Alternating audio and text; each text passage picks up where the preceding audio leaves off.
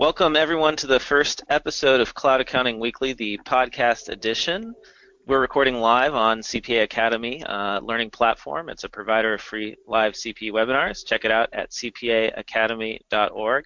Cloud Accounting Weekly, if you don't know about it, it's a newsletter I write focusing on accounting technology and apps and the future of the profession, managing a modern practice, marketing a modern practice, and pretty much anything of interest to somebody who owns or works in a firm that is using cloud applications for doing outsourced accounting.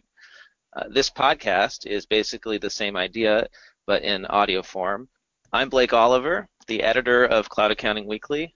I'm also a manager in the West Los Angeles office of Armanino, a fantastic CPA firm where I've been working for about a year on the outsourced finance and accounting team.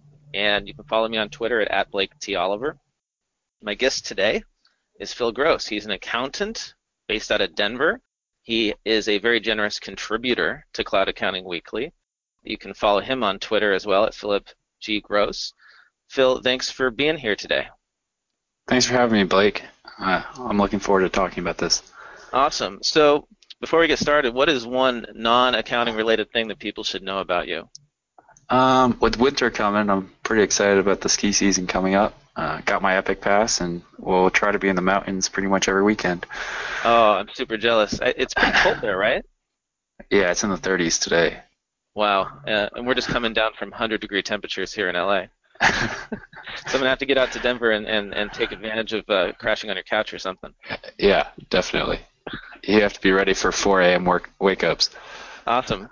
Well, you know, I try to beat the traffic here in LA by getting up early, so it won't be that bad. So thanks, Phil.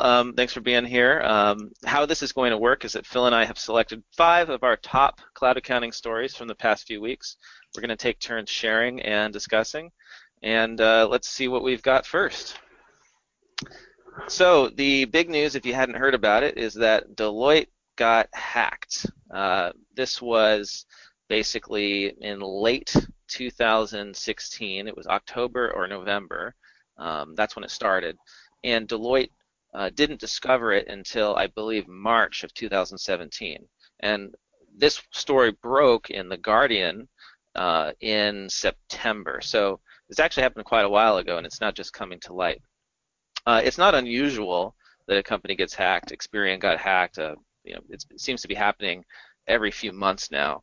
But I think what is really shocking about this story, if you dig into it, is that it was an administrator's password that was stolen, and the hackers were able to get in because the account was not protected by multi-factor authentication, which means that if you haven't heard of it, multi-factor authentication means you need to have both the password and some other form of identification, such as your phone, in order to get into an account. So, for instance, if you use Google, you can set up two-factor authentication where when you log in, you get a text message to your phone, something like that.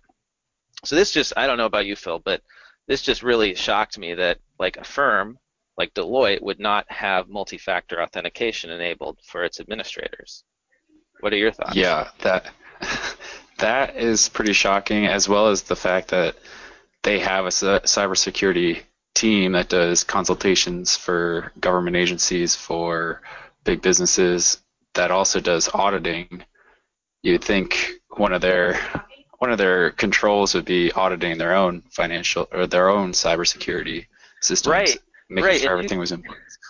In 2012, I think they were cybersecurity consultants of the year, right? Yeah. And this is pretty basic. Now, I mean, I understand not a lot of small firms are actually using multi-factor, but for everyone listening, I highly recommend that you look into it. Google Apps, Office 365, and most of the major cloud accounting applications allow for this now. So if you don't have it turned on, I think it's a really good idea to do that. I also use Google Authenticator. It's even a higher security backup than text message, because technically a hacker could send an email reset to your email and then B, somehow get onto your cell phone and get that text message and log in. Google Authenticator pretty much takes that completely out. It's basically like a key code that regenerates every 30 seconds, and you have to type that in order to get it. And the only way to get it on your phone is to download the app, and as soon as it's on the app, that's the only phone that can have that authenticator. Yeah, that's a really good point. I use something similar. I use LastPass Authenticator, which if a Mm-hmm. site has Google Authenticator enabled, you can just use LastPass Authenticator. Um, one of the things I like about LastPass Authenticator is that you can back up those codes to your LastPass account, Mm-hmm. so that if you get a new phone, for instance, you don't have to go and reset up Right. the Google Authenticator for every account, which Yeah. it's such a pain at this point that I almost when I was upgrading from the iPhone 7 to 8, I almost didn't want to because of that. I'd have to go, redo all of my codes. But yeah, Yeah. it's a great way to make sure that you and your firm stay secure. And if you don't have a password manager in general, right? Check out LastPass. Phil, are there any other password managers that you recommend? I use LastPass. LastPass. That's the only one. I think 1Password is a good option for Mac users. There's also a free one called KeePass, but I think LastPass is probably the best bet, because Mm-hmm. you can manage it from a administrator console, so you can have all your staff have vaults with all their client passwords, and then if they leave, they're not going to take all that with them in some Excel file. The other takeaway from the Deloitte hacking is they hacked the emails. So if there were attachments or passwords or social security numbers in the Yeah. emails, the hackers got them. If you set something up like HubDoc, where you're getting your documents virtually, Hmm. then it would take a hack of HubDoc, not a hack of your email. So even more important to make sure your emails are just, hey, can you do this for me? Not, hey, can you send me all your social security numbers of your employees? That's a really good point. Yeah, have a separate system for, I think ShareFile is a popular one. You could use HubDoc. You could use ReceiptBank. Um, Zero now, Box. yeah, Zero now even has a way for you to get documents from clients outside of email. They created a tab called Ask in Zero HQ, and you can. Have you seen this, Phil? It's really cool. Um, I haven't gotten into that yet. you can basically create a request, email it to the client. They get an email that has a button that says respond to request, and then they can go fill in the answers to your questions and upload files. And it's all within Zero, which can be protected by multi-factor. So Mm-hmm. uh, great option. All right, well, I've talked about Deloitte plenty, and I'm going to continue to do it, but I think we should move on to our next story, which is one that you have brought to us, Phil.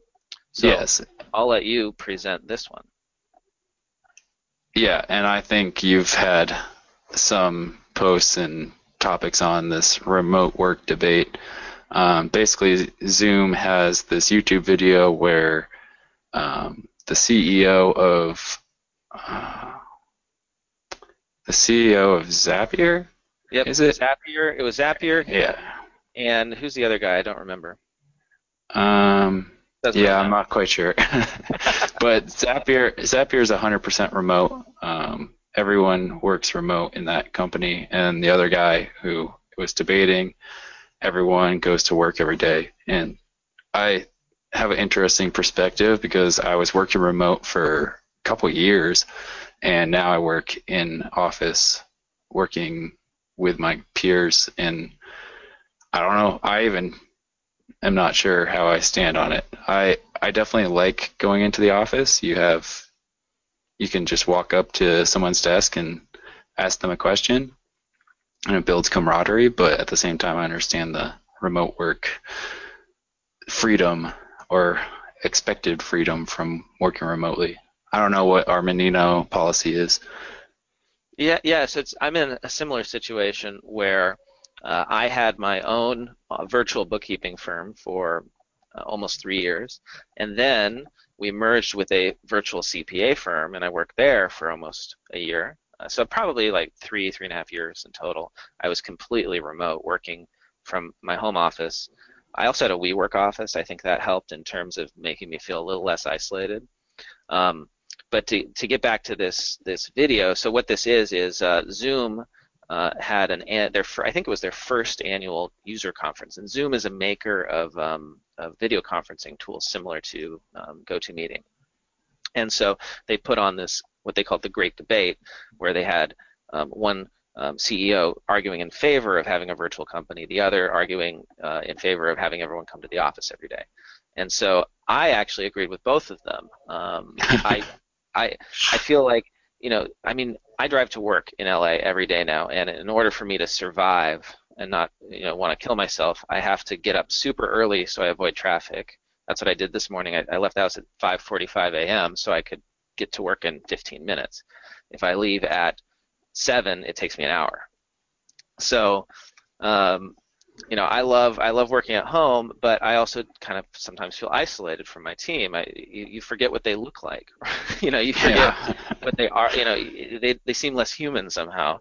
And then, when I come to the office, even though it's a pain to get here, I love there's just no replacement for that in-person feeling. And that's the argument that this other CEO made, which is that you need to have, if you want to build a culture, you need to have everyone in the office. So, Yeah. all the benefits of working from home versus the benefits of having a culture, like how do you decide? It's really tough. Yeah. So, I know I've sort of come around. I used to be very, very pro remote work, 100%. Now I'm back in the office, and I feel like a hybrid approach is probably the best. So, That's how so would you my describe current that? yeah, my current employer, we have unlimited PTO. So it kind of makes the whole debate go out the window. It's kind of the hybrid approach because if you're in Denver, if you're going to work that day, you go to the office. If you're traveling or doing something else, you're on PTO. It's it's kind of the best of both worlds. You get your time away, you get your freedom, but you also need to go in the office and build camaraderie. Yeah, I feel like that's the way most companies are going to go. It's going to be just more flexible work. The office is not the place where you go to work necessarily all the time. Um, so, like an example of that here at Armanino is we've started. Basically, everyone works from home on Fridays. Like nobody ever, like very few people come to the office on Fridays. I think across most teams, just because it's nice to have that one day where you're not getting up super early to drive in traffic. And a lot of people go even farther than I do. Um, and I feel like that'll just I want to have that be 2 days a week, right, for the team. So really, you're only dealing with being in the office like Tuesday through Thursday, and I feel like that's enough time to build the camaraderie, especially if you schedule team lunches and whatnot at that time. And then the Mondays and Fridays you get to actually get heads down work done at home where you're not distracted. And that's the other thing I don't like about being in the office is unless I close my door, I'm constantly getting bombarded by stuff that's not urgent, right? Yeah, Um, yeah, and that's one thing I've had a struggle with in my new role as a manager is just dealing with like staff, right? And then there are concerns which that may be urgent to them, but may not. I've got other fires burning, right? So right. I think it's a great video. I suggest that everyone check it out. It's called Zoomtopia 2017: The Great Debate. All right. Moving on. So this is my next story. It's Zero, the Untold Story. It's an article in Business Insider Australia from back in September that I just read, I think a week ago. Um, it's a really neat deep dive into the history of Zero, the accounting software company, competitor to QuickBooks. If you haven't heard about it, surprisingly, still a lot of accountants and bookkeepers aren't aware of it here in the U.S. But I was one of the first bookkeepers to get certified on it, so this is very interesting to me. And we built my bookkeeping company that we built was entirely around serving Xero-based clients. So there's a lot in this article. It's a long read. Check it out. Um, and I'll put a link in the show notes. But the thing that I thought was really funny is that when Rod Drury, the founder, was looking for a name and a domain name in particular for his software company, he wanted Xero, xero.com. But of course, even at that time, in 2007, I think, the domain was taken, and it belonged to a guy who, in the U.S., who used it as a Linkin Park fan site. the band. And it turns out, I didn't know this, but Linkin Park, when they were in Santa Monica before they got famous, their first band name was Xero, Xero. So, so the cloud, the billion-dollar cloud accounting company basically took its name, a discarded band name, from Linkin Park. I thought that was really funny. Yeah, I always like the trivia of random facts like that. My favorite nerd trivia is ABBA. They wore their crazy outfits just to avoid taxes in Sweden. I didn't know that. Yeah. Because they could deduct the outfit. They could deduct them because they were so crazy they wouldn't be worn otherwise. Oh, maybe I should start doing that with my work clothing. Right. That's great. Um, that's really great. All right, Phil, your turn. Oops. There we go. Next story. So this is an article that basically lists reasons why you would keep your why you'd keep data from one migration to the other. Say you're going from QuickBooks to Xero or any other kind of conversion. Walks you through like 4 reasons that people do keep it: tax compliance, management and reporting, operational needs, and auditing. Oh, and Phil, sorry to interrupt you, but for those who are listening on the podcast and can't see my screen, the article is called "4 Reasons Why You Shouldn't Bother Moving Data to a New Accounting File," and Yes. it's on Digital First, which is a great blog in Australia about cloud accounting. So anyway, sorry to interrupt, Phil. So I see a lot of people post in forums and accounting, just cloud accounting questions about what do I do when I convert my client from 2016 to 2017? Do I bring all the data in? What should I do? I say best practice, and I've heard other people say best practice is just don't worry about the data. Bring in beginning balances and work forward. And this article outlines 4 reasons that people do bring data, and basically summarizes you don't need to. You don't even bother with it. You can keep it in a spreadsheet. I'm guessing that you agree with that, or not. Yes, I full-heartedly agree with it. So, yeah, I'm a little torn. I mean, obviously, it's far easier just to pick a cutoff date and import a trial balance and not worry about the historical information. But there's a part of me that loves having, at least a year's history with each vendor and customer in the system, so it's easy to look up. But yeah, a lot of the time, I would agree that the complexity of doing a conversion, if there isn't a built-in tool, makes it really not worth it. Yeah, and I've seen QuickBooks to Xero conversions that just turn their accounting system into some Frankenstein. Yeah, Like, if it's you not don't even done want right. to play with it, right? Yeah. So if you're not going to pay for someone really good to do it, I just don't see the point in trying. So one option, so Xero has its own. If you're converting, say, from QuickBooks to Xero, they have an import tool. It's fair. It's gotten a lot better. It's a lot easier to use at this point. There still can be issues. There are also services that you can find on the Xero marketplace that will let you convert files, or that will do the conversion for you. I think you have to pay, something like $500 for that type of service, so it might be worth it. I would actually recommend doing that if you're going to convert all your data, so you don't have to deal with headaches. But make sure your other books that you're converting are clean. Oh yeah, that's the other mistake I've made is always clean up the books before you convert. Don't try to convert and then clean up later. That is a nightmare. Yeah. Um, and so also we should point out, if you're going the other direction, let's say you've got a Xero client and you are a QuickBooks person and you want to convert them to QuickBooks, there is no current tool to convert from Xero to QuickBooks. So for that, it's not going to be a good situation to try and export the GL and import that into QuickBooks. It's going to be a disaster most of the time. Same goes for conversions to Intacct or from Intacct down to something else. I would definitely agree with this. The hard part is going to be convincing clients. So Phil, how do you convince a client that they don't need their data? That's a tricky. At the end of the day, the client's the one paying. If they if they want their data converted, you do what you got to do for the dollar. Yeah. So I If think I the had it my easiest, way, the clients would not convert their data.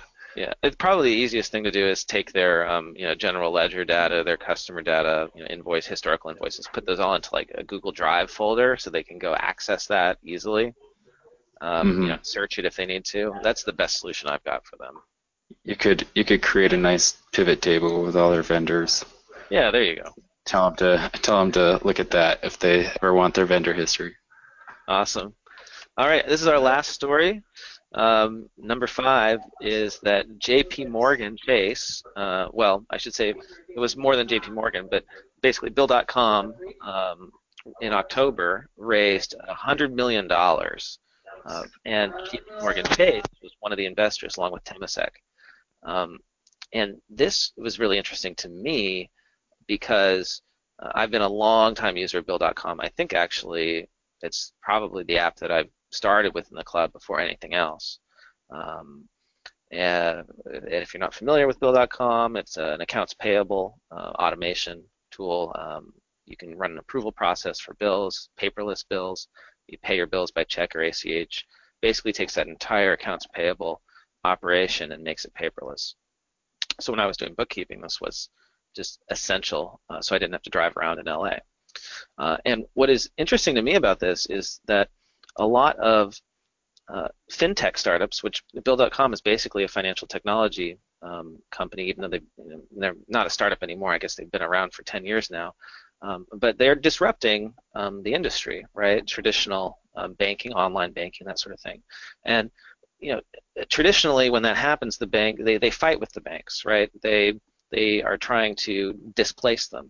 And what I find really fascinating about Bill.com's strategy is that they have not tried to do that. Maybe they did at the beginning, but they have actually created really powerful partnerships with major banks that include, obviously, Chase and also Bank of America. And Bank of America now uses Bill.com as its online bill pay tool for businesses through its CashPro product. So if you have a client that uses CashPro or you use it yourself, Bill.com is actually powering the bill pay on the back end. And I believe that with this investment, that's what Chase intends to do as well. So it's interesting. Bill.com is partnering with major banks, and so the banks get the benefit of the technology. And I believe that Bill.com's strategy is to just get access to, potentially processing millions, if not billions, of transactions.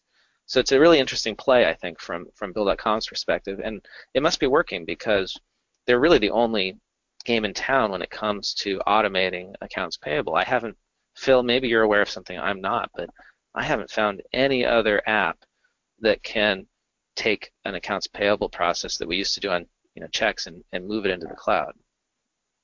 There, Yeah, there are apps that will do ACH, but not the paper checks. yeah. I don't know of anything, and I think Bill.com is definitely a leader in all of that. It's hard to imagine running AP without it. Oh yeah, it would be so. Yeah, my biggest time saver was Bill.com initially. I mean, and this was when say QuickBooks and Xero still in the cloud were still pretty basic, really essential. So that's it for our 5 top news stories of the, I say, past month. Now we've got some time left over. I'd love to do a little Q&A if anyone has any questions. If not, we'll just take a break. Um, I want to thank Edward for subscribing. Thanks, Edward, for joining the newsletter. And if you, like Edward, are interested in subscribing to my weekly cloud accounting newsletter, you can visit cloudaccountingweekly.com. I'm not seeing any questions come through. I'll give you a few more seconds if there's anything you'd like to say. And It doesn't seem like it. So, Phil, I really want Oh, to thank you. Lawrence has a question. How about polling questions? Oh, we are not doing polling questions, Lawrence. Um, this is, I hope everyone heard Matt at the beginning, but this is a non-CPE webinar, at least for now, because we're under the, I think you have to be an hour to qualify for CPE. Maybe we will do that at some point. Um, Also, also, we have Edward asking our thoughts on ShareFile versus ShareFile. SmartVault. Yeah, Phil, have you used either of those? I have not. I, so I have used SmartVault. Um, I have not used ShareFile, but I'll tell you, based on my experience, I hate to badmouth apps. I'm not the biggest fan of SmartVault. I'm a much bigger fan of Box when it comes to document storage. I understand SmartVault has some really powerful integrations, though, that may make it you need to use it for particular apps. I have heard that ShareFile is one of the best, and one of our business management directors here just loves ShareFile for his clients. Makes it super easy for them to upload documents. I think he just has a link in his email signature, and they can go and upload securely. Um, Ariana, thank you for attending, and thanks for saying well done. Really appreciate that. Phil, I want to thank you for joining me today, and I hope to have you on again sometime soon. Yeah, thanks for having me. I All really right. enjoyed this. Thanks, everyone.